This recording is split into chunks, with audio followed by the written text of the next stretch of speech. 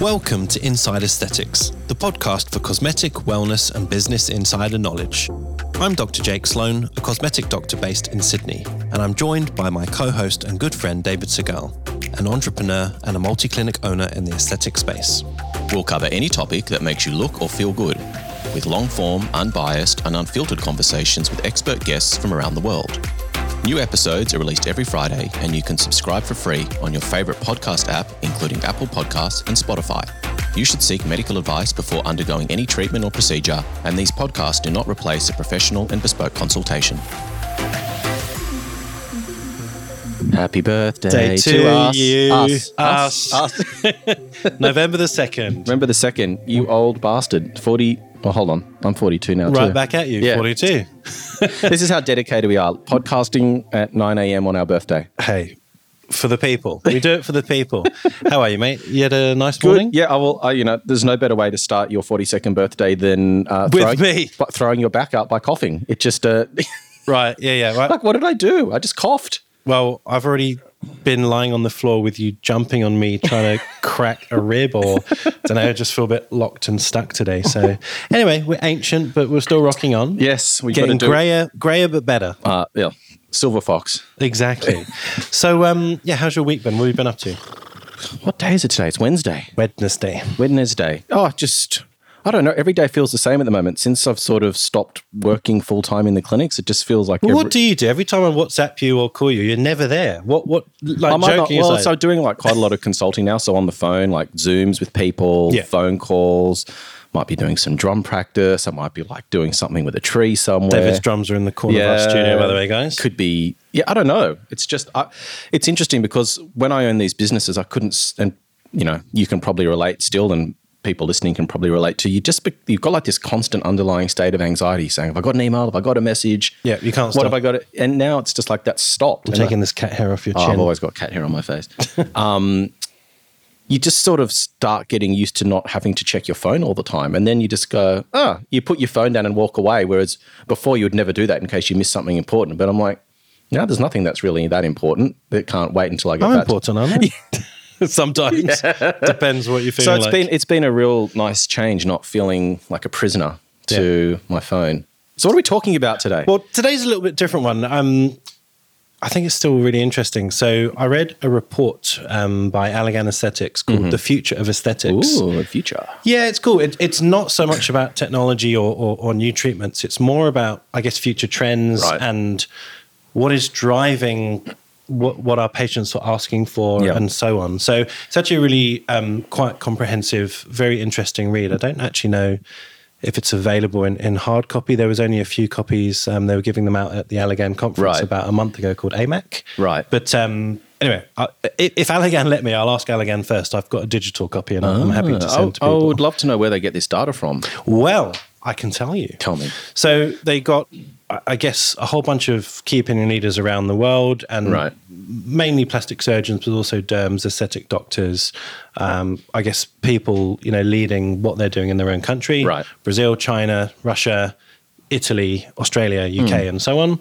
And then they also engaged, I don't know what you call them. I guess they're like a research group, but who are particularly focused on technology in the future. So like obviously providers of these treatments or consumers or patients? So the panel of doctors were obviously providers, but there was also another company called Wunderman Thompson Intelligence. So when you do market research and you engage a company to actually I guess collect the data and also, I guess, research some of the trends. Anyway, so it was like a collaboration of KOLs plus this company plus a whole kind of trawl of social media and seeing what's trending, etc. Anyway, it's interesting. So they just captured the data over a 4-month period.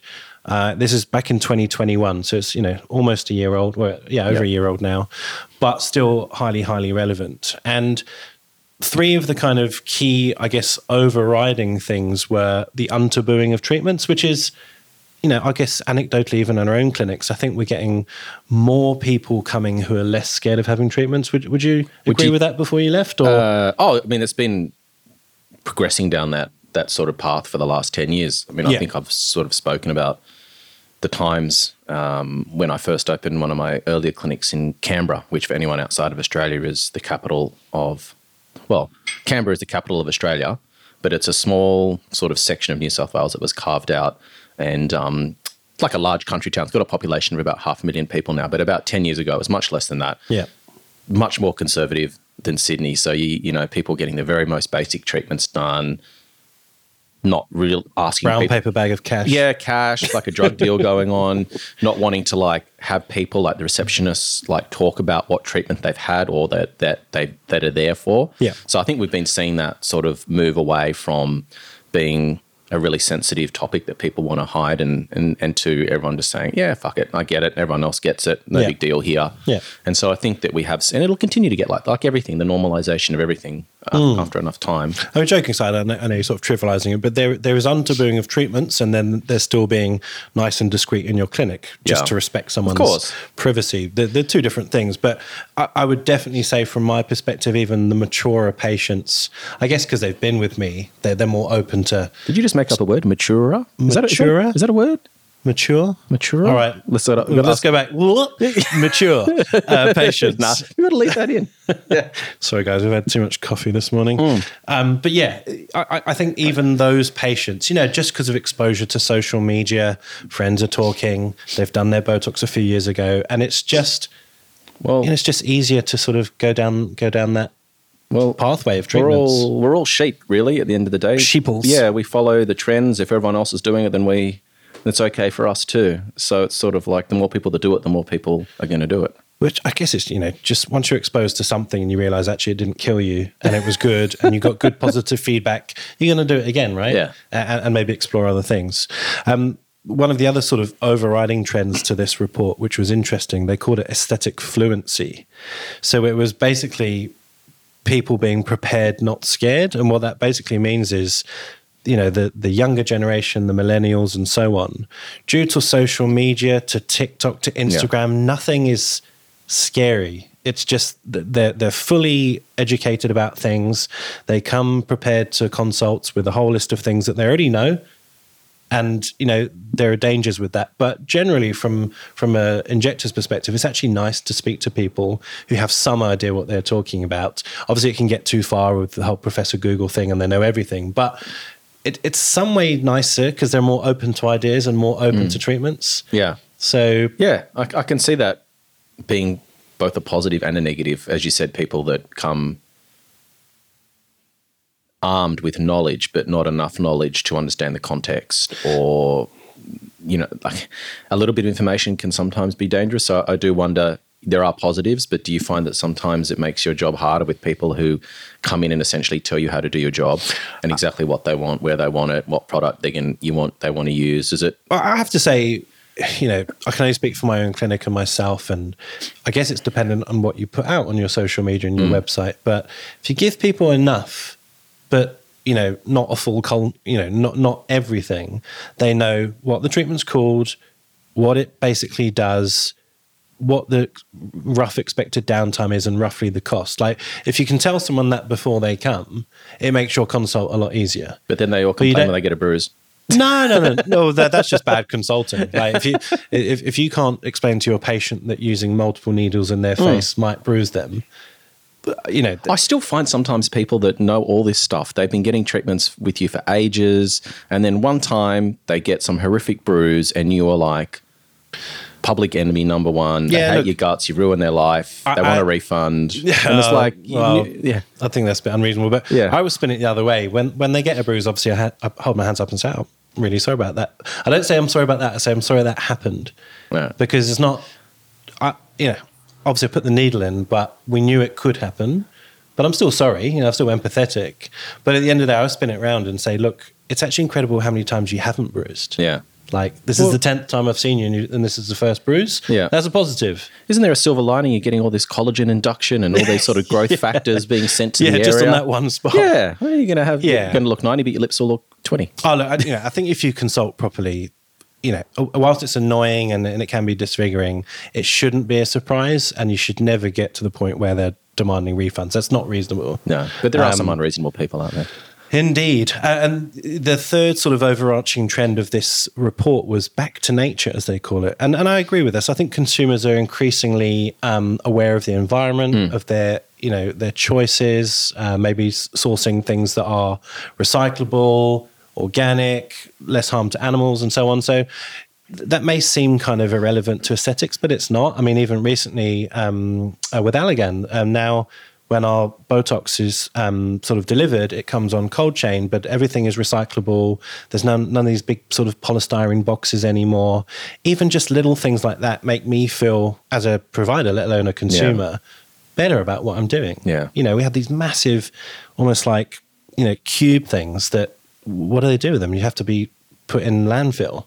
There's a lot of wastage when it comes to the medical profession. Like, think about your time back in theatres. Yeah. With just the bags of stuff that just... And that has to be incinerated because of biohazards. Yeah. So, there's a definite impact on the environment. Even at the end of a day of injecting, you go through 10 dressing packs, all the sort of plastic little tweezer things that, to be honest, I don't use. So they immediately go in the bin because you can't do anything else with them. And it's difficult. I've actually looked into sourcing, environmentally friendly ones. I don't think they exist. Oh, there's a business idea for somebody. Yeah, well, if someone knows one, reach out, tell us, because I'd love to use them. Yeah. But there's a lot of plastic still. But, from a consumer perspective, if your clinic can be more mindful of these things, I think it's more attractive. Yeah. Oh, for sure. I mean, I think everyone, whether you sort of believe in the whole sort of climate change agenda or not, I mean, there's obviously, it's a pretty polarizing topic, but I don't think anyone could disagree that putting less pollution into the air and into the ocean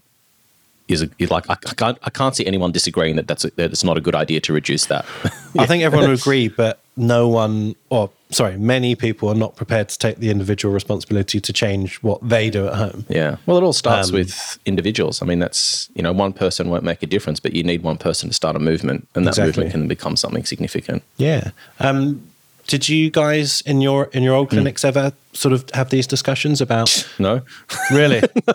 Right. Well, I didn't really have control over that to a certain extent. When you've got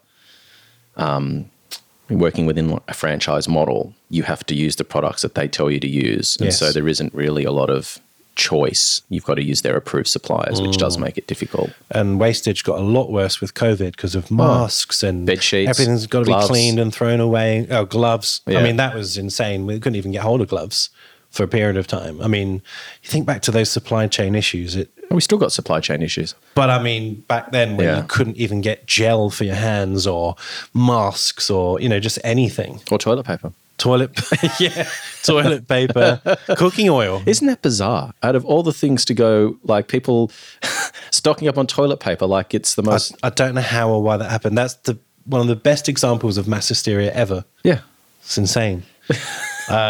Anyway, so those are the 3 overarching trends, but then they break it down into 10 chapters. Right. So let's talk about each one. So first one they call diverse individuality, and you and I have spoken about this on the podcast a lot. Mm-hmm. It's basically about respecting someone's own ethnicity, culture, background, not trying to treat everyone the same. And, the cookie cutter face. Yeah, and look, we do know these things, but I don't think we do it properly. Like, your average injector, and even very recently, actually, 2 quite experienced injectors reached out to me and pretty much said, hey, I've got a man coming in and I don't know what to do. I mean, we'll talk about men specifically, but, we basically see middle-aged women in Australia. Rightly or wrongly, we basically see white women. Yeah. Of course, there is some ethnic diversity, but really we're seeing white middle-aged women in our clinics. Or you think all people? I see a small fraction of Lebanese patients, Asian patients. I can literally name about 3 black patients. Yeah.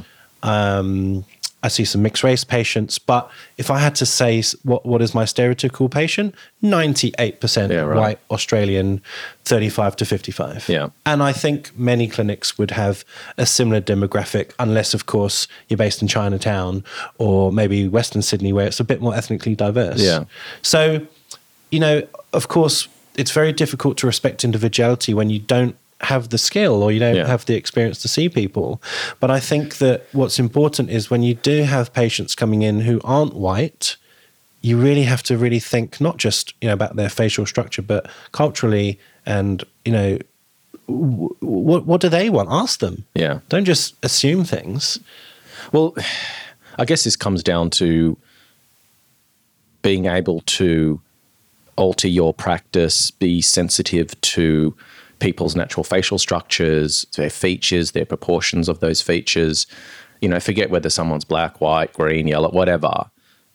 You can look at someone's face and look at their features and make a sensible assessment based on your artistic eye and understanding what looks beautiful and what's going to look unusual or potentially detract. And that's something that you're starting to see a lot of as well, is like in this attempt to beautify, it almost starts to become a detractor. It actually starts moving in the opposite direction, like these over-exaggerated features, which, I'm not judging anyone. If that's the look that you want, then that's fine. But I don't know if people are aware that once you pass that point, it actually starts to have an inverse effect where Correct. you start to look more obvious.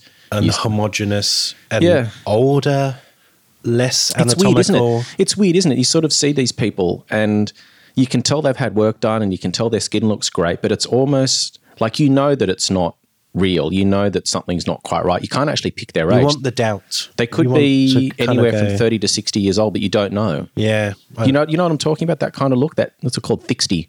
It could be 30 or they could be 60. Could be 60 because there's just been so much done. You can't tell. Yeah. It's not that they look old, but they don't look young either. There's no grace. Yeah. It's just, you've had some stuff done. You still want to look 50, but look fucking awesome for 50. Yeah. But you don't want anyone to really go, oh, well, you've obviously had jawline filler or a really obvious facelift. There's got to be a bit of doubt there, I think. Well, it'll be interesting to see, and we'll obviously get into this, the future of how treatments are going to progress and how much better the technology is going to get, because it's like unless you can pull off that illusion 100%, which you can't do at the moment, because there's always, for someone who's got a trained eye, even as human beings, even if you don't have a trained eye, we're kind of genetically programmed to be able to pick things out Correct. that don't look exactly you can be right. a complete non-expert who knows nothing about injectables, look at a photo and go, that doesn't look normal. Yeah. So So I think that the technology one day will get good enough where you can actually do a complete reversal, or the illusion of creating someone who looks 20 years younger in every single aspect. But until you get to that point, you can actually just detract. I think it can detract. We've sort of gone off point on this one. Yeah, that's how I roll. That's how I roll. That's how we roll. We go on tangents. But it's a really important point, and sadly, we're not like London or New York where we have such diversity that we're almost forced to change. Yeah. But I think populations like black skin models and patients, they are underrepresented. It's just obvious. Just look at any of the marketing. Yeah. You look at all of the imagery for the last 20 years in aesthetic clinics. It's always been basically white middle-aged women. Yeah. And we've ignored men as well, and we'll come on to men.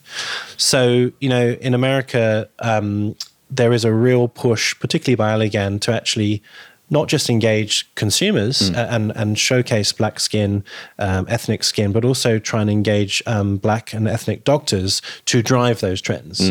Because, there's no point in some middle-aged white guy on the boardroom driving this. It's got to be from the community itself. Yeah. So I think it's really, really important. And there's actually a stark reminder. I went to a conference recently that was celebrating diversity, and they didn't have a single black model. They had Asian, they had Mediterranean, white, a man, but no black people. So again, these things will hopefully evolve and get better over time. And actually, there was a black person in the audience. I believe she was the only one, and we had a chat. She's an injector, and she told me she felt underrepresented. She felt like kind of ignored and a bit stupid. And I felt, real sympathy for her. So we had a good chat about it. Yeah, right. So shout out to you. And how are they planning to tackle this, do you think? I mean, what's the plan to rectify this? I think, again, you have to engage injectors like herself. Yeah. What do you think we should be doing? What would you like to see? She actually reached out to me and wants to be put in touch with Isolda, who we did. Oh, excellent. The Beauty of... In South Africa. What was it called? Beauty of the World. That was it. Sorry.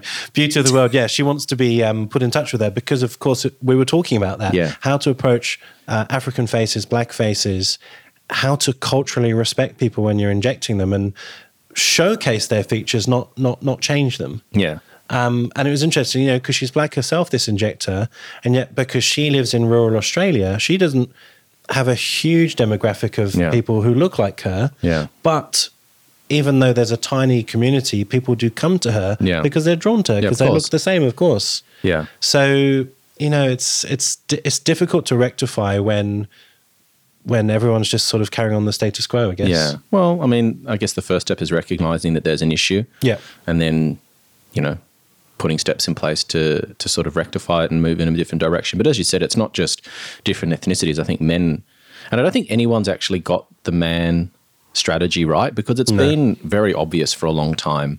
Well, we're going to come on to that. Yes. Let's talk about the new masculine, as they call this chapter of the book. Right.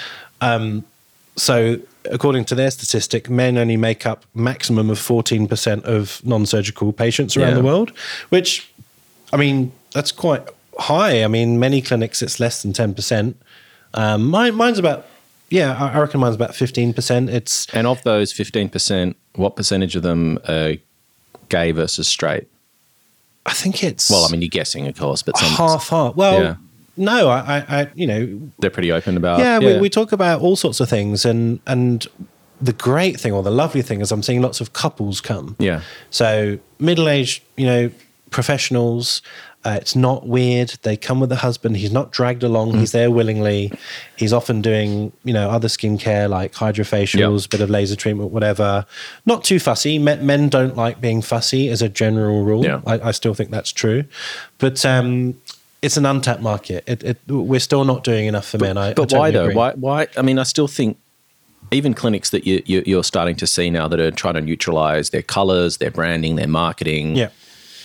To make it less of a barrier to have men walk in or inquire. It still seems that we haven't quite cracked the code yet in terms of getting a more equal representation of men getting these treatments. And I don't know what it is, because men obviously care what they look like, obviously, because otherwise they wouldn't brush their hair and put on nice suits and, shave and wear a cologne and all that. We do care about how we look, but I don't understand why we still haven't been able to get a more equal balance between men and women wanting these treatments.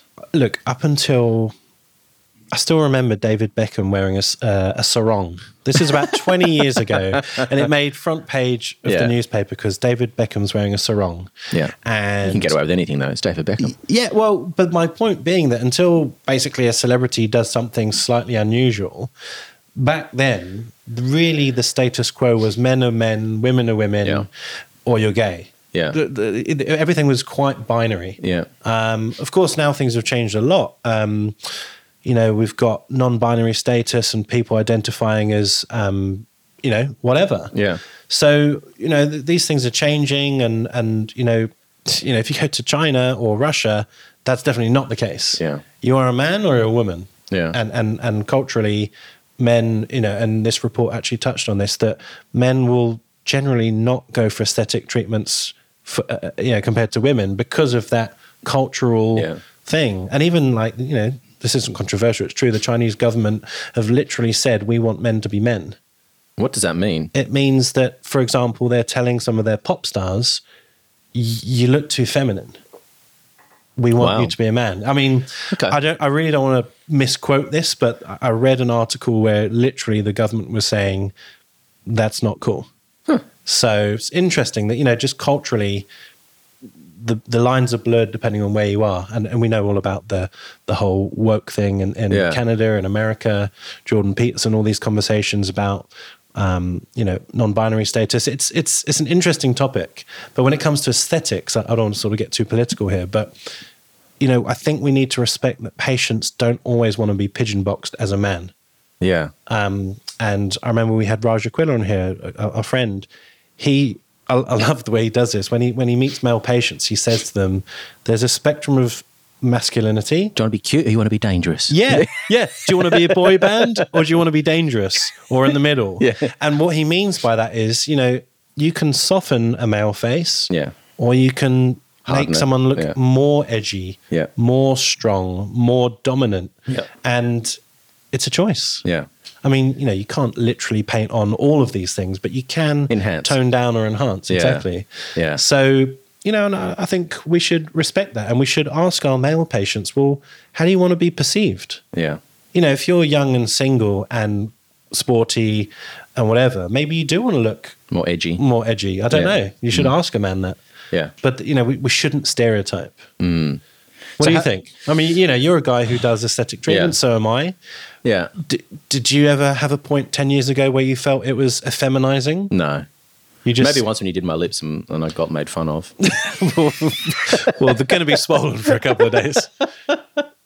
Other than that, no. I mean, because I guess I've been so institutionalized in it because I've been in it for so long. It just seems like normal to me. So like brushing your teeth. Desensitized. Yeah, it's just like, oh, yeah, I'll be a model for that. No worries. So not really, but I'm pretty comfortable with who I am. And I think you're pretty comfortable with who you are as well. And I think when you're just in and around these things and it's just so normal, I think it gets to a point where you stop thinking about, whether this is the right thing to do or not for your sex. I don't know. I don't know, but I would like to understand how we tap into this market more and how we start changing some of the stigma and the thoughts that these treatments are not something that real men do. Yeah, it's really interesting. I wrote an article for GQ recently about men and aesthetics and stuff. And just from my perspective, and I can only speak for the patients who come to me, you've either got younger guys who just have a bit of Botox, just want to soften things. They can see frown lines developing. They don't want to turn into their mum or dad. Yep. Easy. You can understand that. Middle-aged guys who are, a bit like you and me, starting to notice other things are changing. They're more open to filler. They might have heard about it. It's nearly always through social media. Yeah.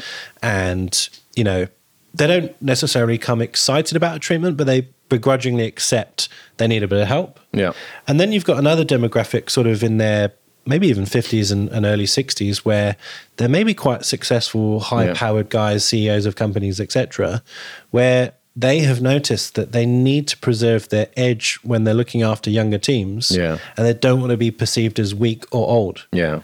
So those are the very loose groups of men that I see, and I'm sure it's different in other clinics, but, this report basically did touch on those demographics where you're right, we're still not catering for everyone. There tends to be sort of specific reasons why men come rather than just generally looking after themselves. I found in my clinics that when a male comes in with his female partner and essentially the female partner has dragged their partner, this guy along with, but it's almost like they need permission in some ways or encouragement from their partner that this is okay. They're not going to think that they're less masculine or that it's just weird for a guy to get treatment. It's almost like that first step. They need their hand dipping held. The toe. Yeah, with their partner. And then it's like, oh, this is okay. Actually, you just reminded me of something. About 6 months ago, exactly that, a guy came. In fact, his wife made the booking. Yeah. So he didn't even know the name of the clinic, didn't know who I was. She had done the research and he came in and is a sort of Eastern European guy from, I think, Serbia or somewhere. Quite, typical man, if you like. Yeah. And he said, can my wife come in? And I said, to be honest, this is a way better process if we just have a chat man on man. Let's just be open, honest. You don't need your wife to hold your hand. He got very upset because he felt very uncomfortable with the whole thing. He was like, I don't know what I'm doing. He got a bit angry. Right. And, I stood my ground and basically said, that's fine. If you don't want to do it my way, then you're welcome to leave. And he sort of calmed down and we've become good friends now. And he's lovely and we've done fillers and he's really happy. And he now comes with his wife and they both have treatments. Right. But it was a great example of how uncomfortable men can feel in that environment because he just knew nothing. How old was this guy? Did you say middle age? He's in his early 50s, I would guess. Okay. And you're right. Like it can be weird for guys, because they don't know anything about it and they're dragged along. Yet they have the underlying motivation to want to look better. Yeah, they just don't know how to do it. Yeah, I think younger guys are a lot more sort of okay. Yeah, sort of guys. My clinics. Men coming in their 20s, early 30s. Pretty comfortable with it, but it's sort of like from 40 onwards, a lot of them are like still a little bit more conservative in their views and their self-perception.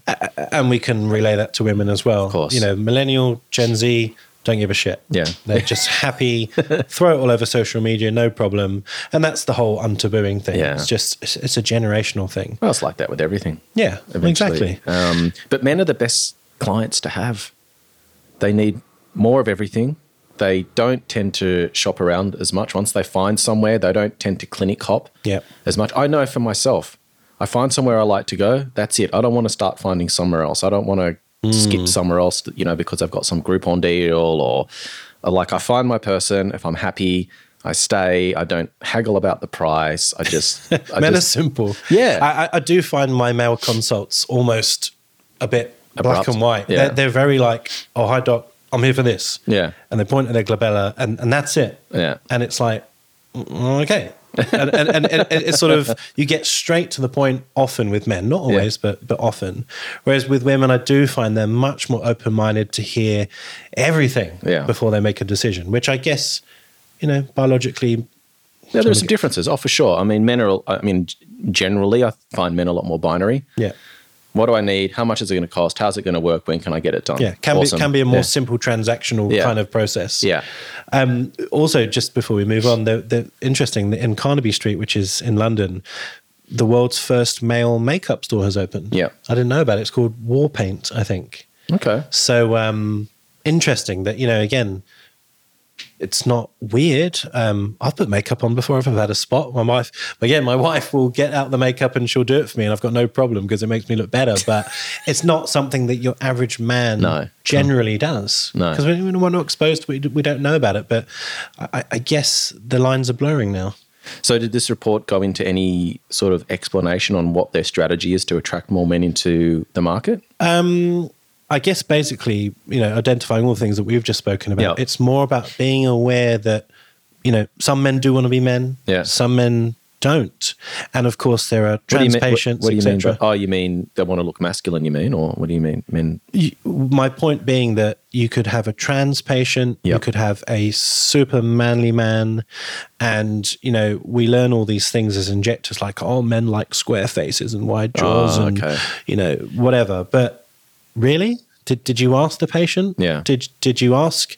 Are you? It is difficult if you don't know someone is trans and they don't voice it to you or they don't tell you their aspirations. But I think in your consultation process, you can ask some of these things delicately. Yeah. And maybe not sort of put someone on the spot, but open the door to invite them to be a bit more flexible with their answers. Yeah. And then, be guided by them. Yeah. I'd like to see what the strategy is from a business perspective, not just consulting perspective, from a business perspective in terms of how they're going to market to men, if they've got any ideas on how to change the aesthetic of clinics, the way that their social media communicates, their website, because there is obviously something that's missing. Yeah. And of some of that is a function of time, as you said, like as things progress and those barriers become broken down. And more and more people engaged, I think that'll happen naturally. But I do think there's still something that we're missing. Yeah, well, I can't remember the name of that skincare company, but they had Brad Pitt promoting it recently, didn't they? And it's like, he looks great for 75. How old's Brad Pitt now? He must be... Nah, I don't know. Is he late 50s? Yeah. He's a good-looking guy, but it's just going to be a matter of time. The more influencers and exposure and male models and celebrities that get involved, it just becomes normal. Yeah. But we haven't really done that yet, I don't think. We've sort of touched on this already, but gender inclusive beauty. So this is the sort of third chapter of the report. And basically it was saying, and I think you've said this before, up until maybe 150 years ago, men had no problem wearing makeup, elaborate clothing, using powder on their face and, being well-groomed and I guess much more effeminate than we are now. And then I don't know what changed. Yeah. But for the last 100 years, we've pigeonholed men as men and women as women. And it's only been, since the 60s, maybe 70s, that there's sort of been this sort of drive to equality again. Yeah. Everything sort of goes in sort of circles and, you have certain things that happen in history that cause almost like a reset in a particular country's, what's the word I'm looking for, like their social structure. Yeah. And then, it's just ever evolving all the time. But I think open communication with our ability to engage through social media, through all of the stuff we're seeing on like TV shows like Netflix that are, sort of moving towards a lot more sort of inclusivity and diversity with what we're seeing. Yeah. I think that we are starting to sort of move, well and truly moving in that direction. Yeah. But I just think, everything moves in cycles, I think. Yeah. I mean, they gave some stats here. So 1% of adults worldwide identify as non-binary, so neither male nor female. But that percent actually rises to about 4% in Generation Z. Yeah. So the younger you are, the more, I guess, fluid you might potentially be. Yeah. They don't really explain why that is. It's just a fact, I guess. Okay. And so I guess the inference for us is that brands, even like toy brands and skincare brands, there is a move to make things less man or woman, but just unisex. Yeah, you see it with colognes. Exactly. Yeah. Exactly. Because then you're just appealing to whoever decides to pick it up off the shelf. You're not appealing to a market. Yeah. You said before about like, how do we get men into our clinics? I don't know whether having male-specific anything is the way to go. I've always felt it a bit tacky or a bit weird. Yeah. I don't know. If you're offering, say, Botox or fillers, it doesn't need to be man or woman. I mean, you see it on some websites. You have like a list of services and then male treatments. Yeah. I get it because, men might be searching for whatever, but to sort of make it a different thing seems weird. Well, I mean, I can't picture a clinic where they've got VB beer in the fridge. You know what I mean? To appeal to the typical Aussie male. But you know what I mean? Like, but I think that just making it less. Well, barbers do that, don't they? They often have like man cave barbers with a beer fridge and so football all over. I don't know whether we need to go that far with aesthetics, but I think just making it less obviously feminine and making it more, as I said, that term neutral, which is it could be. It's not designed for men or women. It's just a nice looking environment that would appeal to everyone. Yeah. Yeah. I mean, I don't actually understand why things were so. I mean, I don't know. Yeah, I don't like the overly feminine clinics because. It just seems tacky almost. Yeah. You just want to be in a nice environment. Yeah. And we'll come on to sort of some of the trends and things that we can do as a clinic. Yeah, but it'd be interesting if anyone's got some great ideas on how they market to, well, if you've got a huge male client base and you've got some sort of secret recipe on how you've done that or what's been some successful strategies, we'd love to have a chat with you because I think it's a topic that we've danced around and spoken about on the periphery, but I don't think we've actually had a deep sort of dive discussion on how do we market to men, who's done it well, what mistakes have you made. Yeah. But also how do you upskill as an injector to treat the male face? Not just men, but trans faces, either way. Yeah. And, we're going to encounter these patients more commonly. It's just a fact. Yeah. So, how do you then appeal to that market as well as just men or women? Yeah. Yeah. So, I think talking about it, showcasing it, blogging it, maybe thinking in your consult process about how you include these people. Yeah. Yeah. All of that is relevant.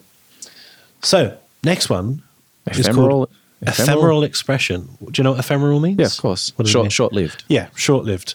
So, what do you think? I'm some kind of Philistine? I don't know. Maybe. Not sure. Well, this is for the listeners because I don't know. I actually had to Google it. So this is interesting for me because I'm not sure how I feel about this as an injector, but essentially, beauty is no longer rigidly defined or long-lasting. So, for example, our fillers, last for years now. We know that. Mobin studies and MRIs of faces, we know filler lasts for years and years and years. But it doesn't last with the same integrity.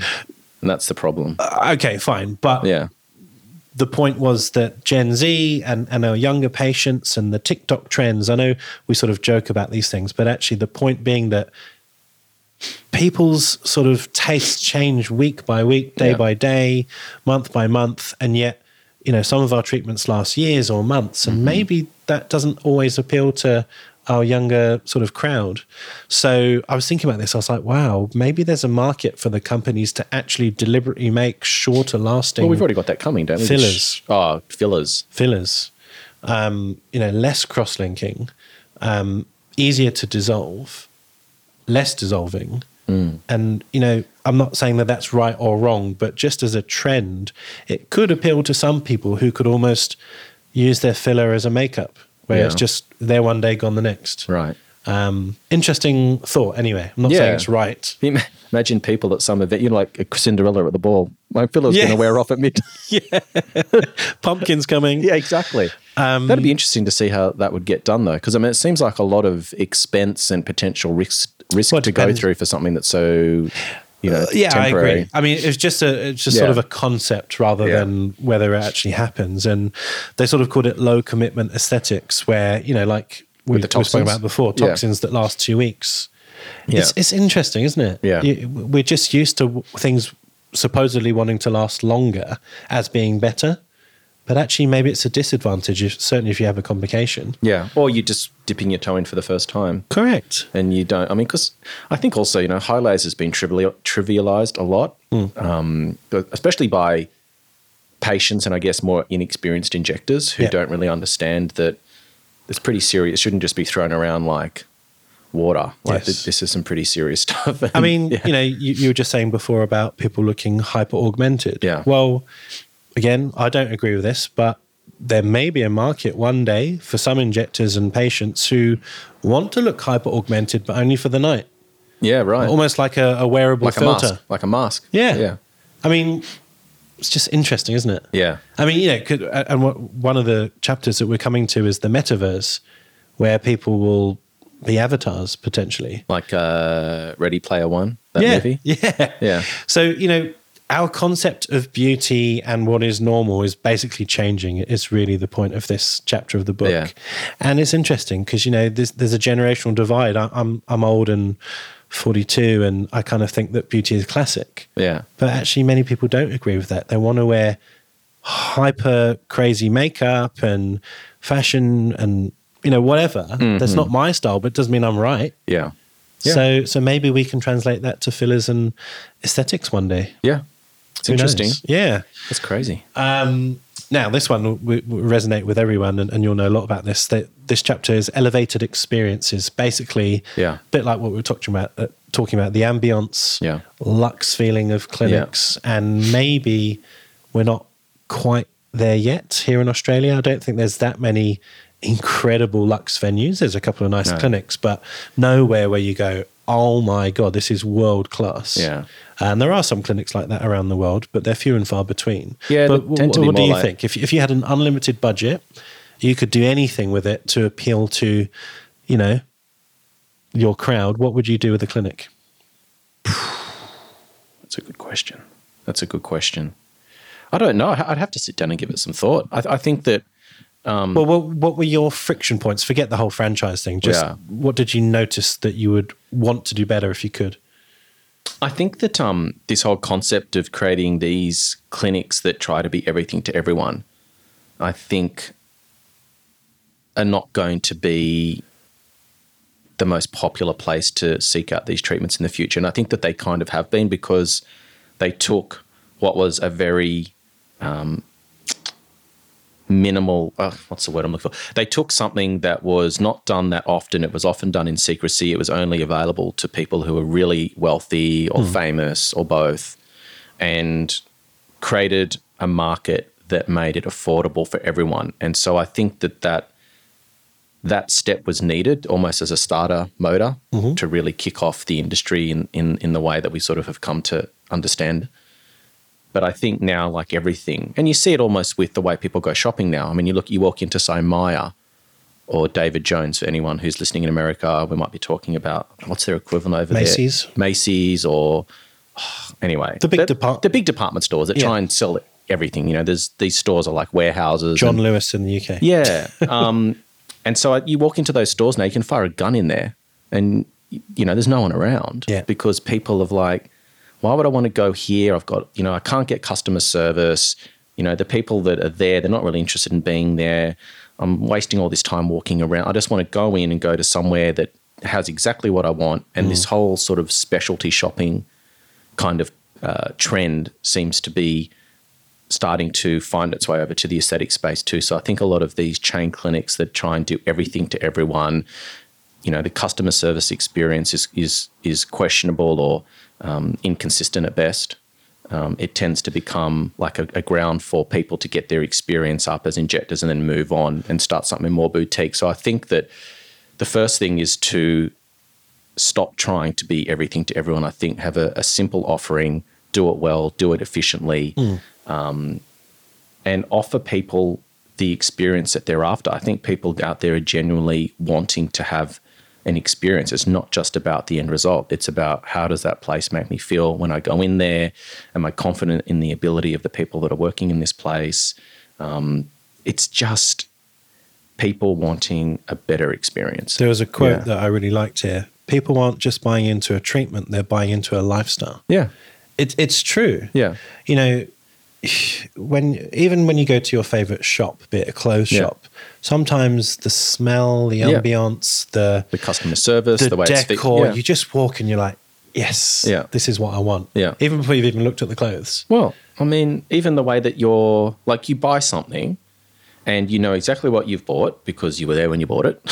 And then they spend all this time wrapping it, and you're just going to, as soon as you get that home, you're like throwing that in the bin. But for some reason, you feel special. it adds to the experience, the way that thing is wrapped up and presented and put in a beautiful bag was obviously quite expensive to produce. And it has nothing to do with how you're going to use that product in the future. Yeah. And it's all these sort of intangibles that I think have been lost in this quest to open up the market and try and be everything to everyone. We've lost that experience. I do wonder whether we're being very Australian-centric here, because we are dominated by chains. It's your background. Yeah. I know I'm surrounded by it. But in other countries, maybe it's less so. And I don't know whether there isn't a market for these all-encompassing clinics. Oh, I'm sure they'll still exist. Maybe not things just rammed in for the sake of it. Yeah. But I think the purpose of this report and this chapter was that patients are generally demanding a higher customer service focused luxury type experience, but also molding in wellness as well as aesthetics. And of course, maybe even anti-aging, and that's a sort of separate chapter. But it's not really a one-stop shop, but you can sort of choose whether you want to work on your mind, your body, both, or just have a peaceful experience like a really high-end massage. Yeah. I don't know. I've worked at one of these clinics in Brisbane. It was Kylo. It's a beautiful place. Are you still there? No. I sort of stepped away after COVID because it just became too difficult. Yeah. That's probably the most, I guess, integrated clinic that I've worked at. It happens to be in a stunning hotel, so it just adds to the whole feeling of it all. How are they going? Do you know if they're still really busy? Yeah, they're busy. They're good. Yeah. I can't speak for their aesthetic component because obviously I'm not there now, but it kind of works. But because it was in a hotel, you often had a very particular, clientele. And how does that work for someone that's there for a few days or a week and you're injecting filler into them? They might be leaving the next day. Like, how do you tackle all that stuff? So I wouldn't do, for example, like the reason I went, or the reason they sort of headhunted me, they wanted me to do trickier things that they didn't offer. For example, noses or just total face treatments that they weren't necessarily doing. And you're right.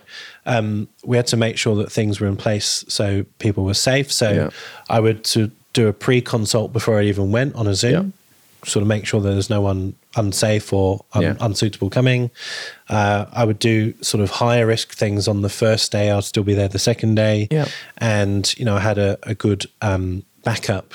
I won't mention his name, but local, just in case, obviously, I was gone and someone still needed care. Yeah.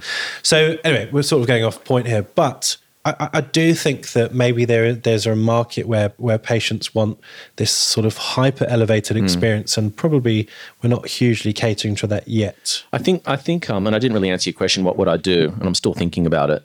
I told you what I wouldn't do.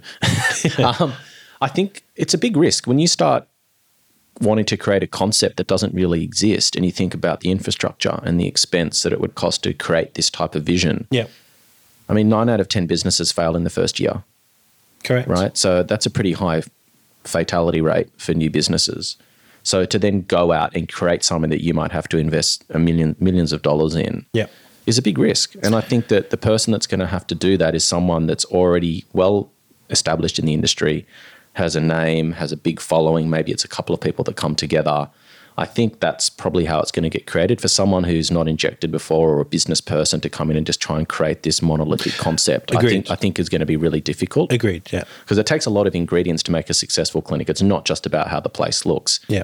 Like, who are the people that are working there? Who are the people that own this business? Yeah. And I think, someone like, we think about big names in Australia, someone like a Stephen Liu, someone with that sort of gravitas and that sort of internationally sort of recognised level of respect. Maybe a couple of them come together to create a new kind of concept. I know Stephen's just created some new rooms in Darlinghurst, and I'm actually going to check them out in a couple of weeks. But I think that's the sort of place it will start. I think it'll need to be done by someone who has that profile, has those sort of access to funds to create that. And then I think you'll start to see other people start to mimic that type of concept, maybe even in watered down versions of it. But I think that's probably where it will start. And I think some of our colleagues over in Europe have started to create these types of things over in the UAE as well. I think there's some pretty amazing places being constructed there. But that's kind of like that culture, very opulent. Yeah. Happy to take those kind of big risks. There's a different kind of culture over there. Or on Harley Street with a big clinic already. Yeah, but I think it would need to be done by a big hitter. Yeah, I mean, it's interesting because, you think to your average clinic here in Australia, we can't even get our patients to engage about their skin, let alone diet, hormones, anti-aging, all the rest of it. It's very hard to integrate because I think in our patients' mind, they see aesthetic and health as completely separate things. Yeah. And they're clearly not. But getting people over that hurdle is difficult. Yeah, and I think I mean we talk about Tapan, our friend over in the UK. I mean, he's had a life-changing experience after COVID and embarked on this complete lifestyle change with his health, his eating, everything, and he's now. And it'd be good to catch up with him at some point. If you're listening, Tapan, hi, to find out how that's going. This new concept in his clinic with weight loss, particularly. Yeah, exactly. And overall health, because I think that's a pretty interesting concept. Yeah. But again, trying to be everything to everyone does have its challenges. Definitely. Well, talking about weight loss, the next chapter 6 was New Body Frontiers. Now, obviously... we're seeing that already kind of thing with, sculpture being used in the butt and more body treatments and almost a rediscovery of fillers that have been around for a long time. So people hyperdiluting Radiesse. You've got Profilo now. They've got a body treatment coming. I don't think that's any secret. It's already starting to sort of emerge. 100%, but it's still hugely untapped. Your average aesthetic injectable patient is doing their face. Yeah. Very rarely do we hands. Necks has only really come in vogue in the last couple of years, and with Profilo. Body treatments are pretty rare. Yeah. But also, of course, the devices. Now, I know that things like CoolSculpting aren't new, but they are growing. Yeah. So, according to this, non-invasive fat reduction procedures grew by 21% between 2019 2020. Obviously, then we had the pandemic. And then they expect it to grow by another 15% in the next 5 years. So, it's not insignificant. And and even for myself, like in our clinic, we don't have any body devices. And I've always wondered, how do the successful clinics do it? Because many clinics try and it just you don't have that connection with face patients. They don't recognize it as for them. It's weird. Well, there's a few clinics around in Sydney. I mean, even just up the road from where we're recording this podcast now in Bondi Junction, there are clinics in that centre that just do body sculpting. Yeah. And they've had a crack at injectables. How are they doing?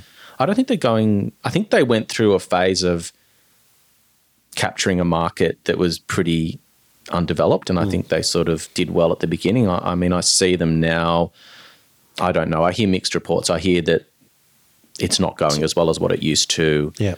They've had some issues with these non-surgical fat freezing devices that, I think they work, but you've got to pick your patient really carefully. Correct. There's been a few adverse outcomes that have spooked a few people, a few negative news stories.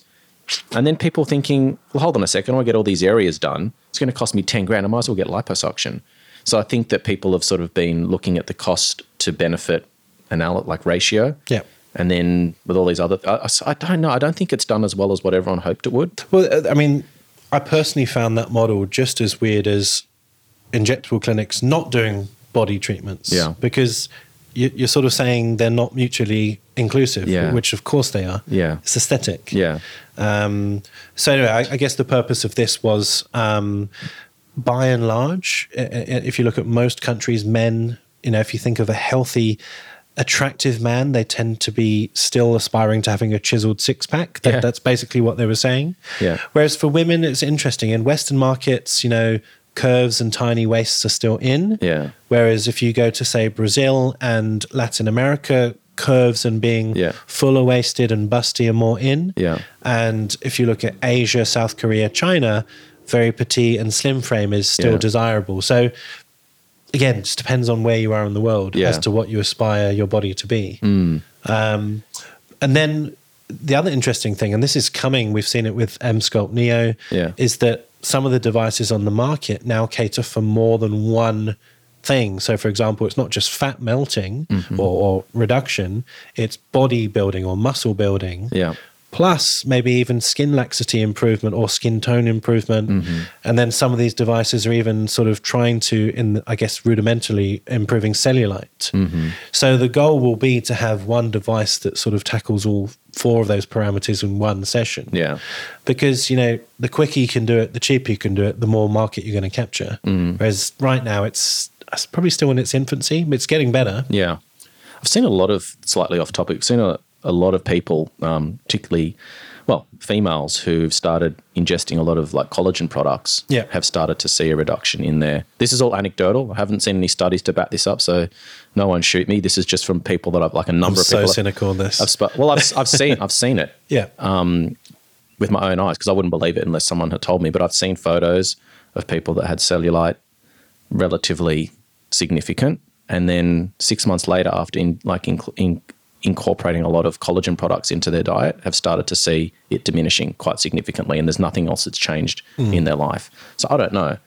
I mean, I don't doubt you because I think I know who it is, but it doesn't make full sense because cellulite isn't necessarily a collagen issue. It's the fibrous bands that pull down, creating the dimple. So it's like multifactorial. But anyway, I'm sure, you know, who doesn't want more collagen? I'm sure it has an impact, but I think with these devices that are going to come in the future, they will sort of be multi-pronged. They'll almost go through different cycles over an hour, let's say, and they'll do all of those things. So exercising helps too. Well, it doesn't get rid of cellulite, for example. It doesn't. That's a very no, of course not. It can physiological thing that will happen. It can help, but there's other benefits, you know, like increasing your bone density, increasing your muscle tone, drawing more blood, and, you know, repair and growth factors to those areas can definitely help, I think, the appearance of your skin. You disagree? I think that everyone should have a healthy diet, and you're not wrong to aspire to that, but some things need more help. Oh, I'm not saying a replacement, I'm saying an adjunct. Yeah. Yeah. Okay, fair enough. This one is so interesting and useful. They call it ethics. So the ethics of aesthetics.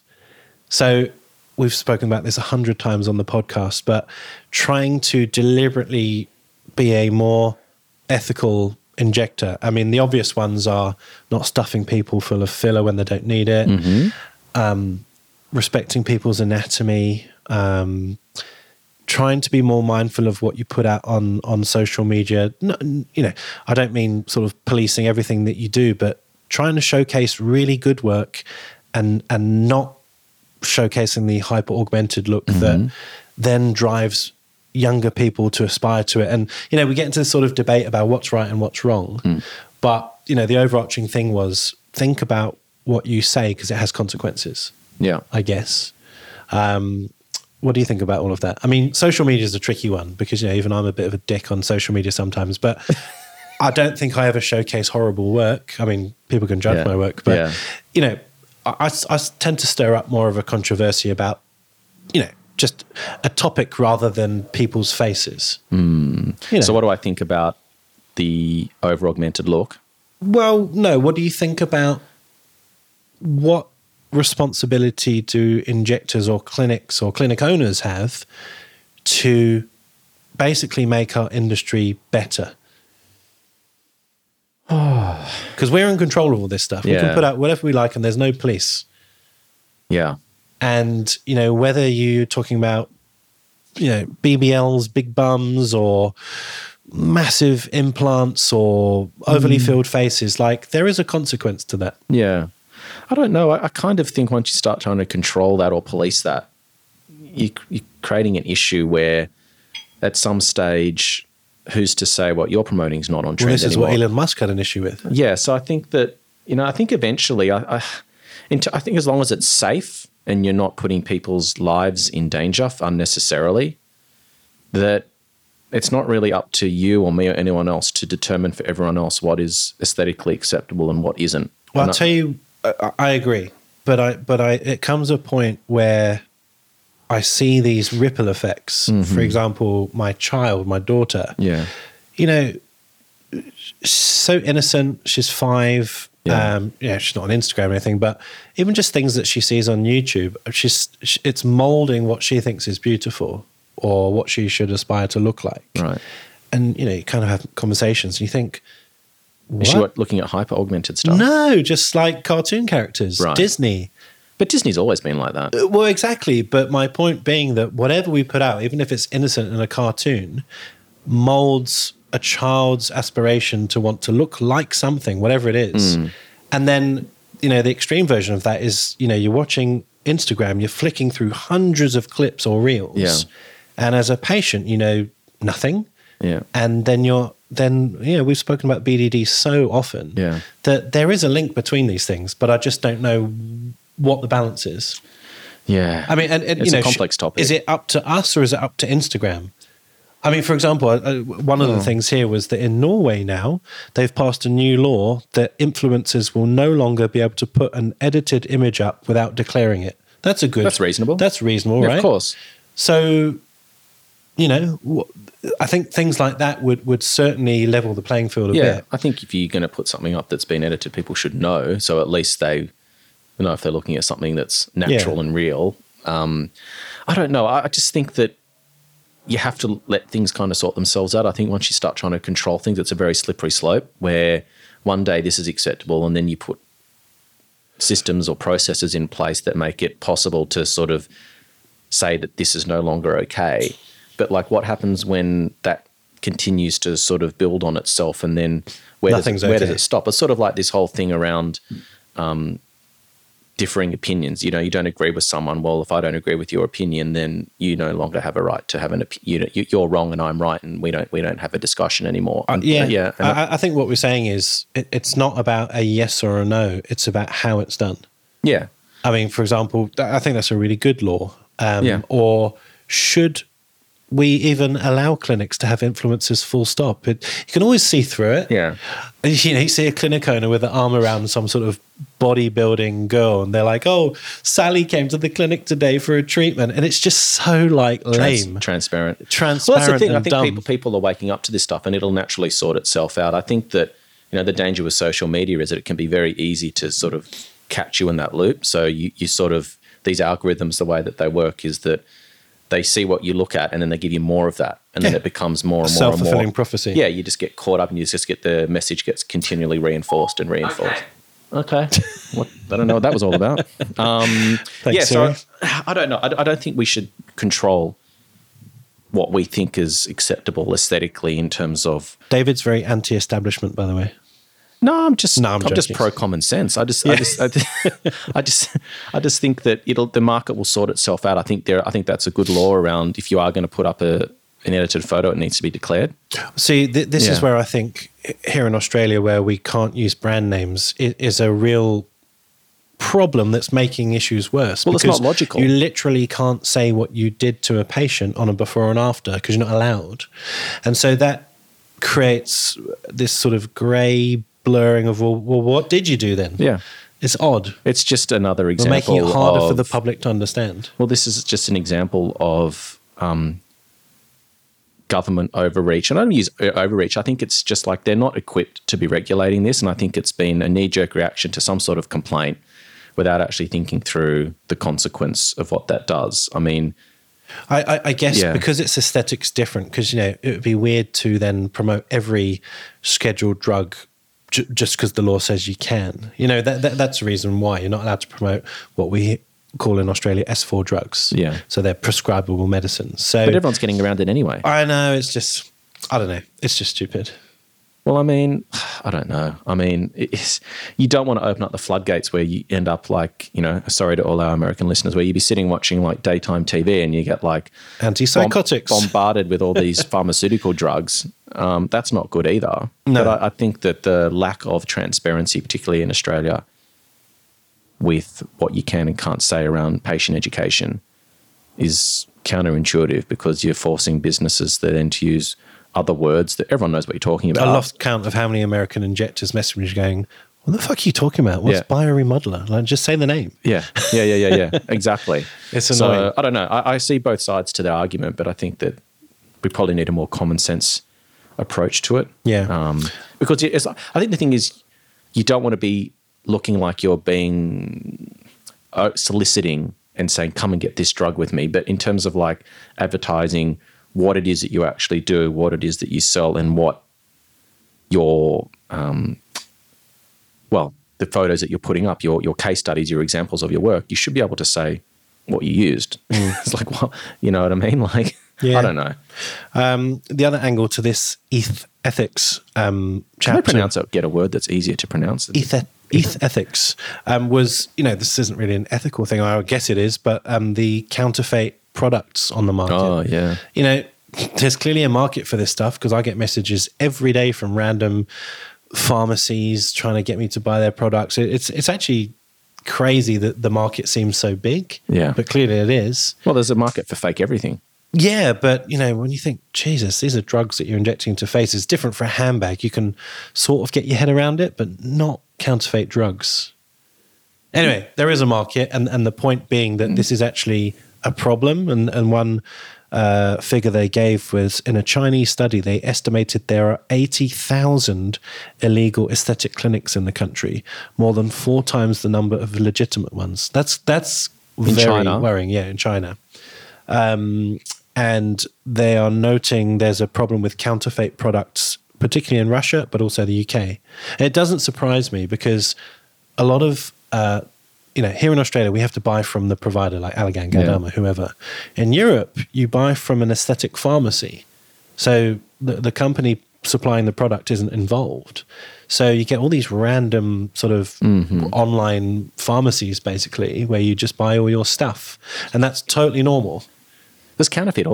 There's so many counterfeits for everything. I mean, they've got like a fentanyl epidemic in America at the moment with all the fake fentanyl that's coming in. I mean, it's horrible. I mean, it's, I don't know. It seems that wherever there's an opportunity to make money, people will come up with counterfeit products. And once you start dealing with dangerous medications, it's not good. Well, we touched on this in our disaster solutions with Cormac. There was the suggestion that the toxin injected into that patient we discussed was counterfeit. Yeah. So, there are direct. Do you think people are willingly injecting this into themselves knowing that it's fake, or have they been tricked? Because that's kind of, if you're buying a counterfeit product and injecting it into yourself, or you're giving it to patients and they're fully aware that it's fake, I don't know. I mean, I'm not saying. I don't know. I don't know what's more concerning. I think the answer is it's probably all of the above. Yeah. So you'll have clinics knowing that they're buying, knockoff's the wrong word, but not from a reputable supplier because it's cheaper. Yeah. But there will always be this doubt of, was it the actual thing then? But they're willing to take the risk because it's cheaper. Yeah. I mean, that's sad, but it's just a fact. Yeah. I mean, it has a lot more consequence than buying a fake Chanel handbag. Yeah, exactly. So anyway, just an interesting one. So, I mean, do they sort of say like what their strategy is around that? Well, I mean, they don't give a strategy, but they're basically saying, the more and more bad work, in inverted commas, like the over-augmented faces that not all of us, but many of us think is less good for our industry, the more it's harder for trusted practitioners or maybe more skilled practitioners to sort of stand out, because your average patient goes, I don't want that. Yeah. Because they think that's what fillers are. Yeah. They don't know right from wrong. And that's been an issue right from the beginning, hasn't it? Yeah. Especially when our techniques are a lot more, not as good as they are now. I think that we did have more. I think the overall quality of stuff that you're seeing getting done is getting better. Yeah, for sure. I think there's less terrible injectors. I think there's more good injectors than there are terrible. It just depends where you're looking. Yeah, I don't know. I mean, it's like everything. There's good and bad in all industries. I think this is real anecdote, but the big lip thing seems to have calmed down here in the eastern suburbs. They're still around, but they're just not as prevalent, as obvious. Yeah. And I think, just as time has gone on, even the patients have realised it's probably not what I was aiming for. Well, if enough injectors say no because it goes against the aesthetic that they want to be creating, because it's also, you got to think about it from your business perspective as well. That's your brand. Well, this is the crux of this chapter. It's that you actually have to maybe be an outlier and say no. Yeah. And also not just say no, but voice that on social media to balance, the argument. Yeah. Yeah. It's about, I guess, standing up and being ambassador for whatever you feel is right. Yeah. But actually not just do it, but say it and teach people about it. I think it'll naturally go that way. We always do this. We go too far with something and then we start coming back. It's just human nature, just this pendulum effect where you go from one extreme to the other. So I think we've gone down the hyper augmented look. I think that we've gone, oh shit, maybe we shouldn't be doing that. Maybe I should not be providing treatments that I don't agree are doing that patient justice. And if there's a provider out there that wants to do it, then that's fine. They can go there. But I think that more and more injectors become more confident in what they stand for and are more comfortable saying no, which is also a difficult thing to do as well. A lot of it is injectors may feel a certain way, but they're not sure how to deal with the consequence of saying no to a patient in a way that's not going to create like a negative Google review or some bashing on social media. Hard. You say no to someone and they, 5 minutes later, they walk out your clinic, they've put up some horrendous review about you. They're blasting you on social media. You're arrogant. You said no to them. You're, all this. And I think that's part of it as well. If you're happy to have Google reviews, you've got to take both sides. You've got to, let's hope that the negative ones are very few and far between. Yeah. But that's you got to play the game. Well, I think the more injectors that start leading this trend, so the brave ones and ones with maybe a bit more of a profile that say, look, I'm just not comfortable doing that treatment anymore. Yeah. I think that you'll find other injectors will start to say, it's okay to say no. And so-and-so does it. So maybe I should, if that's the way I feel, I should do it as well. So I think every movement starts with the first person. And I think that the more and more people like yourself and other high profile injectors who start saying, look, I'm not comfortable with that and are open about it, it'll start creating a movement where it will just kind of sort itself out. I think that you'll always get those injectors who cater to that minority of people that want to look a certain way, and that's okay. Yeah. But I think the more people that sit on the other side of the fence, it will balance. It'll sort of balance itself out, I think. Definitely. So, chapter 8 of the report was called The Digital Lens. Now, talking about like selfies? Well, partly. So the whole pandemic sort of showcased how the Zoom boom made people very introspective of how they look and sort of changed how they perceive themselves. And we saw this big drive for people coming for aesthetic treatments because they didn't like how they looked on Zoom. Yeah.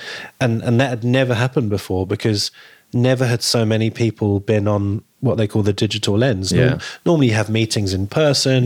We have a conversation like this. I'm not judging my face when I'm talking to you. You're judging my face. But as soon as we do a Zoom with a guest on the podcast, I'm telling you now, you occasionally look at your face and think, not entirely sure if I'm happy about that today. So it's an interesting thing that has really only happened since the pandemic. Yeah.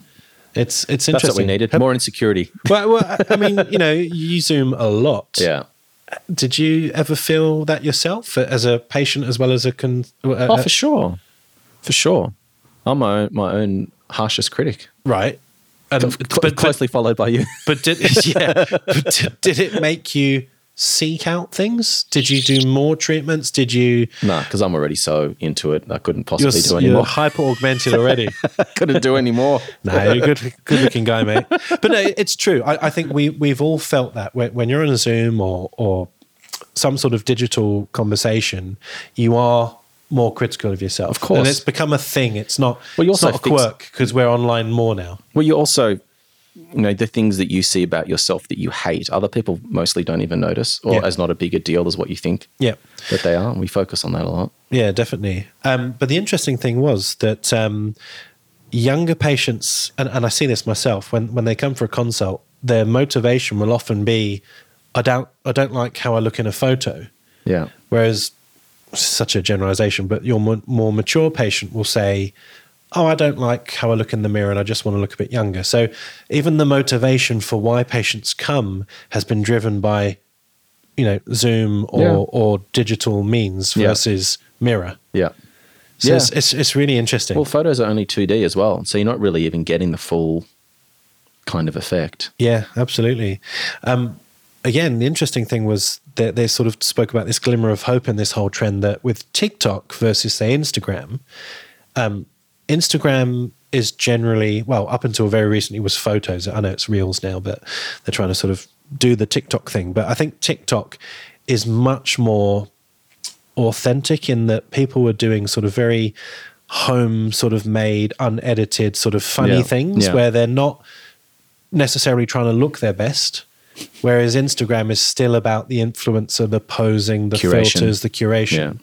And so the glimmer of hope was that the younger people who are generally on TikTok, I mean, I know we all are, but tends to be more of a younger crowd, are less inclined to curate. That was like the takeaway of this topic. But do they not have Instagram as well? Of course, and the lines get blurred and you've still got filter function on TikTok and so on. But I think it was more about sort of trying to be your authentic self by, you know, trying to be more of the TikTok vibe rather than the perfect Instagram vibe. Yeah.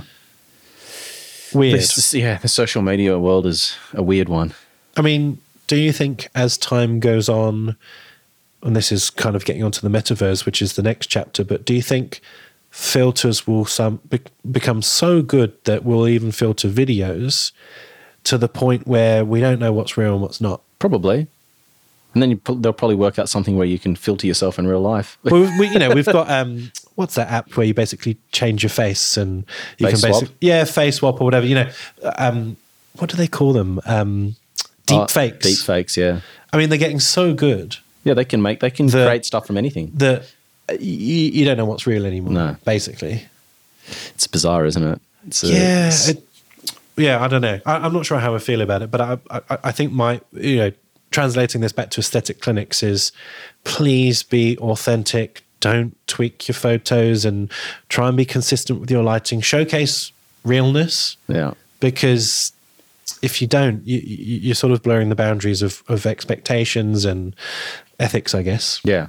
And potentially making life more difficult for yourself because you're creating unrealistic expectations for your patients. Yeah, definitely. Now, the metaverse. What is the metaverse? Do you know what the metaverse is? I've seen Ready Player One. So what is that? So I've not seen it. So isn't it like this world where you can exist virtually? I think isn't that kind of what it is? So it's like a virtual world, which is kind of weird because I've had some interesting thoughts on this at certain times. And you think if you believe in any form of afterlife at all, and this is just a soul in our body, and this body is just a skin for now, and we continue to exist in some other form, then isn't this kind of a metaverse that we're in right now? I thought you were going to say the Matrix kind of concept. I thought you were going to say that if you could sort of basically have an avatar running around on the metaverse, you basically live forever. Yeah, but maybe we're avatars right now. Maybe. Who knows? Jake's like, it's too early in the day for this conversation. Red pill or blue pill? Anyway, translating this to aesthetics and stuff. So basically the metaverse, what's the guy who invented Facebook? What's his name? Zuckerberg. Yeah, Zuckerberg sort of describes the metaverse as being the new iteration of the internet. It will be a whole paradigm shift in how we live, work and shop and everything. Right. So you're right. It's like a 3-dimensional space where people can kind of walk around as digital versions of themselves. Or you don't even have to be yourself. You could be anything. You could be an animal if you want. But you literally live through there. So you shop through the metaverse. So you see yourself walking into a shop, you buy your trainers, they're delivered to your house. Right. But you're not physically doing it. Yeah. You could buy property on the metaverse. I don't understand how or why that works, but it's already big business. Yeah. Anyway, so translating this to aesthetics and what clinics might do, you might have virtual consults through the metaverse where you can actually kind of interact with your customers, but not physically, but digitally, but not through a Zoom. It's weird. Yeah, right. Okay, so there'd be like a hologram? Or you could have a shop selling your skincare after having a digital consult through the metaverse because you can actually see and examine their skin somehow. Crazy, isn't it? Yeah. I mean, I think this is still probably 1 or 2 decades away before it's like normal. Yeah.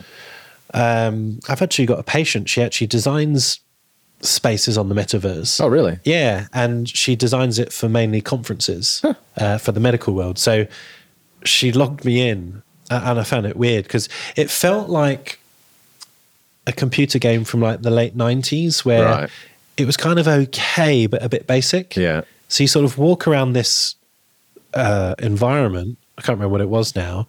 And you can sort of go up to things and click on things and you get like some text or audio, but it just felt very wooden. Yeah, like very boring and soulless. Yeah. But you imagine the more and more people who are on there and interacting with you, it's almost like taking social media to the next level, or even dating or anything. You know, you can imagine how some of the apps that we currently use will sort of be crazy. Upscaled to That's like the nuts, next isn't it? version. It's weird. It is. But the point being that Gen Z are going to find this very normal. Yeah. Whereas we won't. We'll be like, what the fuck is going on? I just want a conversation, a cup of tea with David.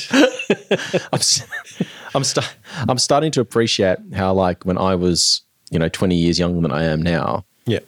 when someone like my age would say, oh, have all these ideas about things, and you start, no, I'm now that person. Yep. I'm now that person that, like, 100%.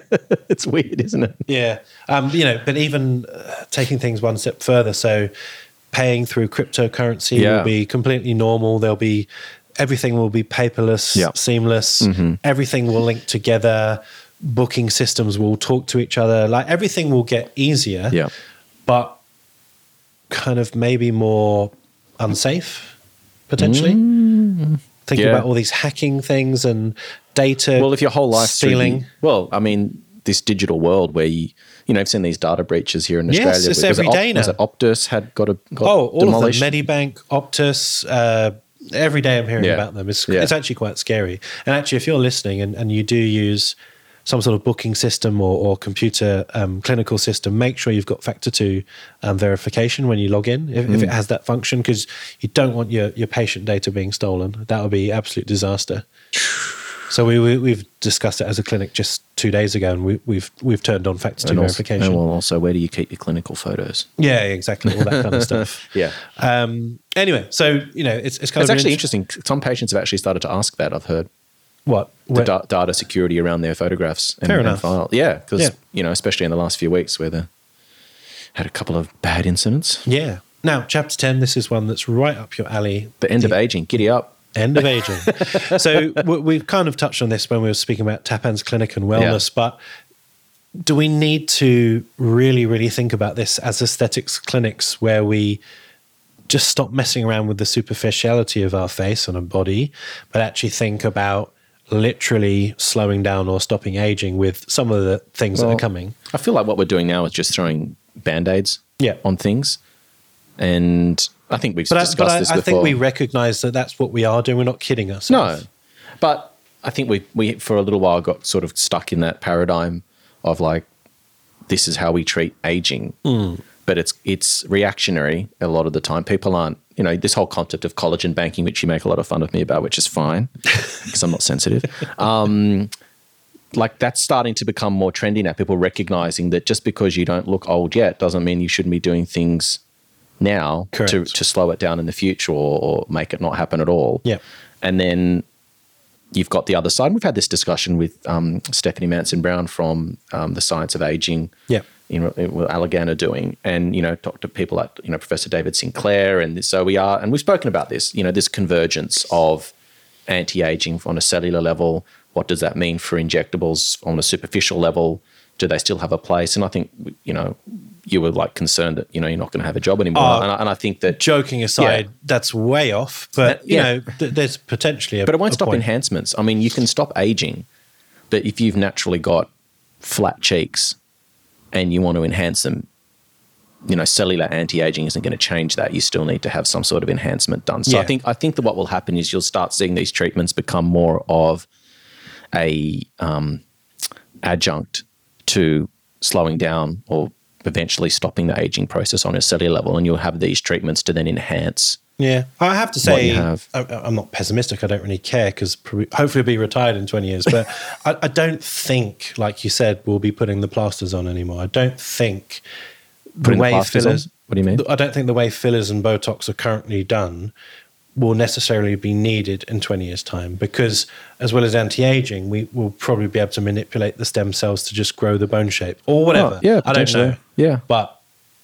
what we're doing now is Rudimentary. kind of basic. Yeah, it's very rudimentary when you look at, well, it's a really young industry. Yeah.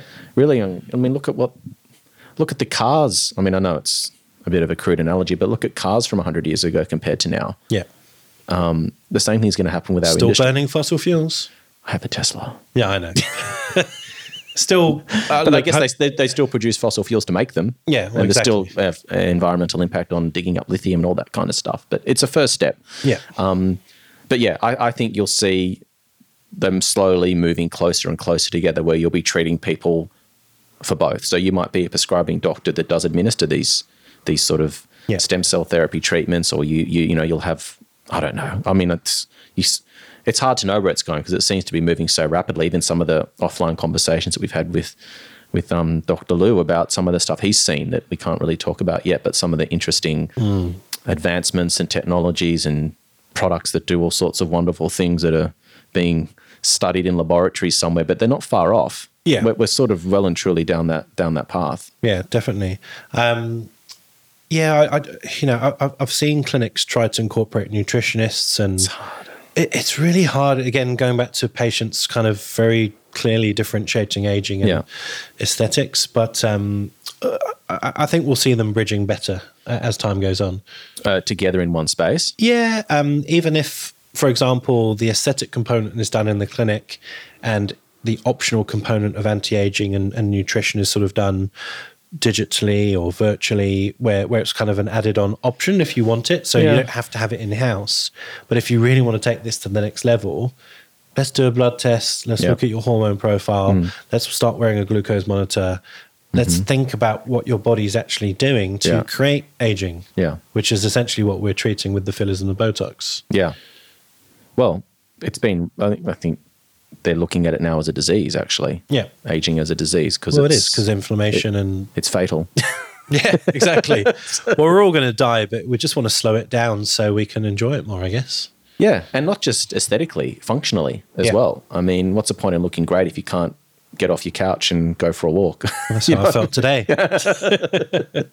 So it's a nice place to end, I guess, on our birthday, aging. Yes, exactly. So hopefully that was interesting, guys. I know it was sort of a bit all over the place in some places, but I think it's where we are going. Yeah. Was there anything on there that's not what you agree with? No. I think it all seems pretty common sense. It's all pretty common sense. Yeah. It's a really good read. I know we've sort of distilled it down to a couple of sentences per chapter, but if I'm allowed, I'll try and work out a way of sort of getting the version to people. Yeah. Yeah. And episode 200's coming up soon. Can you believe it?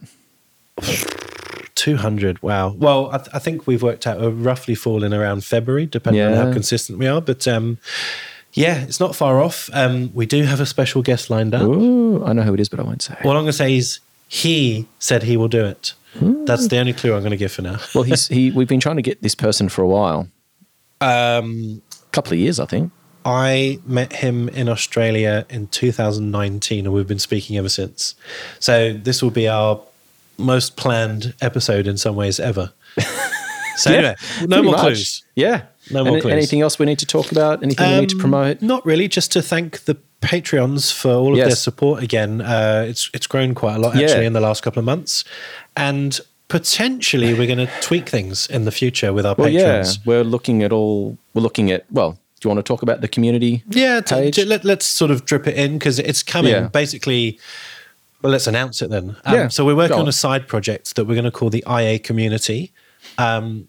This will stand alongside the podcast. It's nothing to do with the podcast, but it will not be an online platform on our website where hopefully what we aim to do is create a community, as the name suggests, where we pull together the world's best educational opportunities, services, providers, devices, whatever you can think of that might help your business or work as a clinic or as an injector. We want to pull everything under one roof, not just in Australia, but globally. Yep. So it's an ambitious project. Yep. It will evolve over time. It will grow over time. People will come and go, but we want to bring everything under one roof so our listeners can literally log in. You'll have to log in and sign up. But then basically you've access to almost like the black book of stuff. Yeah. And there'll be special, we'll set up special agreements with various contributors on the platform and try and get you deals that you can't get anywhere else. So there's a value add from access to people. Yeah, access to people, potentially even certain guests that have been on the podcast that you'd like to have a conversation with or get in contact with. We can help facilitate that. Lots of exciting stuff. So there's a lot of IT work and platform building that we need to embark on to get that done. So it's probably a few months away, but it is kind of where we're going. And then in relation to the business stuff, some of our, we've got like a private WhatsApp group for our Patreons that contribute to us kindly every month. Thank you. We appreciate it. We've had some pretty amazing feedback from some of the business episodes that we've done lately, and it's become more and more apparent that we focus a lot on the clinical side of things, but there's a lot of assistance needed on the business side of things. And I certainly don't know everything, but I've had quite a bit of experience, and I've had a lot of people reach out to me for some private consulting work. But one of the things that has been suggested to us is to create a potential another level of sort of Patreon membership where we potentially hold private Zooms with people that want to discuss business. So I'd potentially be looking to lead those conversations and get people to suggest something a bit more regular. Yeah, topics they want to talk about, case studies, get advice, and create like, a little sub-community of people that want to get together and talk about their business issues, or even if they don't want to contribute, just to sort of sit there and listen and learn from other people's experiences, because I've realized that I'm not going to have the bandwidth to talk to everyone, but if we can create something where we can at least get for relatively low amounts of commitment and money from people to contribute to our Patreon. But what we're looking to create is a platform that will allow more people to communicate with us, with me, with you, to learn from each other as a community, rather than trying to talk to people one-on-one, which can be an issue from a bandwidth perspective. So I guess if you're interested in learning more about what we were going to be doing with the business side of things, or you potentially would be interested in becoming a Patreon member for that, send us a DM on our Instagram page. You can either DM myself directly or the Inside Aesthetics page. I don't update my Instagram there regularly, but I do check it. I'm terrible at posting because we'd like to build that community. And it's not just about the clinical side. I think a lot of people feel lost on the business side of things as well. So if we can help you with that, and if you're interested, and if you've got ideas or suggestions on how we can do it better, more efficiently, topics that you want to cover, please reach out. And then in time, there'll also be more of a clinical component to the Patreon. Yes. So again, I'm open to ideas, and like David said, we can't do it ourselves or myself. So we'll potentially get some leading injectors to provide some content or sort of collaborate with us. But we need to kind of know what you guys need. Yeah. There's no point in us just sort of, deciding what you need. We need to know what your barriers are, your issues are from a technical perspective or a theoretical perspective with injecting. Yep. And the Patreon will grow as well. So not to sell ourselves too much, but please consider joining up for Patreon. Or if you're interested in the new initiative, send us a message. Let us know if you'd be keen or if you've got any ideas. And same for the business side of things as well. I would love to get people on who can give advice on their areas of expertise, whether that be, reading financial documents, understanding what it all means, what it looks like to potentially sell a business, people that are experts in HR and conflict resolution. So I certainly don't know it all. So we'll be reaching out to all of our networks to help provide more content and support for people, because we've got to do it. Someone's got to do it. Got to do it. So what are you going to do for your birthday? Let's end. So I'm going to have lunch with my mum and my grandfather, I think. Nice. Yeah. Today? Yeah, I'm going to go for lunch, so late lunch somewhere. Where are you going to go? What's on the menu? I don't know. It's a surprise. I don't know where I'm going yet. Okay, fair I'm not paying. That's all I know. Fair enough. Happy birthday, and thanks for spending your morning with me. I know that's what you wanted to do. Pleasure. Always a pleasure. Happy birthday, mate. And yourself, and hope you enjoyed that, guys. Thank you. Take care. For our latest news, upcoming guests and episode topics, follow us on Instagram at Inside Aesthetics Podcast. Using the link in our Instagram profile, you can easily email us, text us, apply to be a guest on the show, follow our personal accounts on Instagram, and even show your love and support us on Patreon.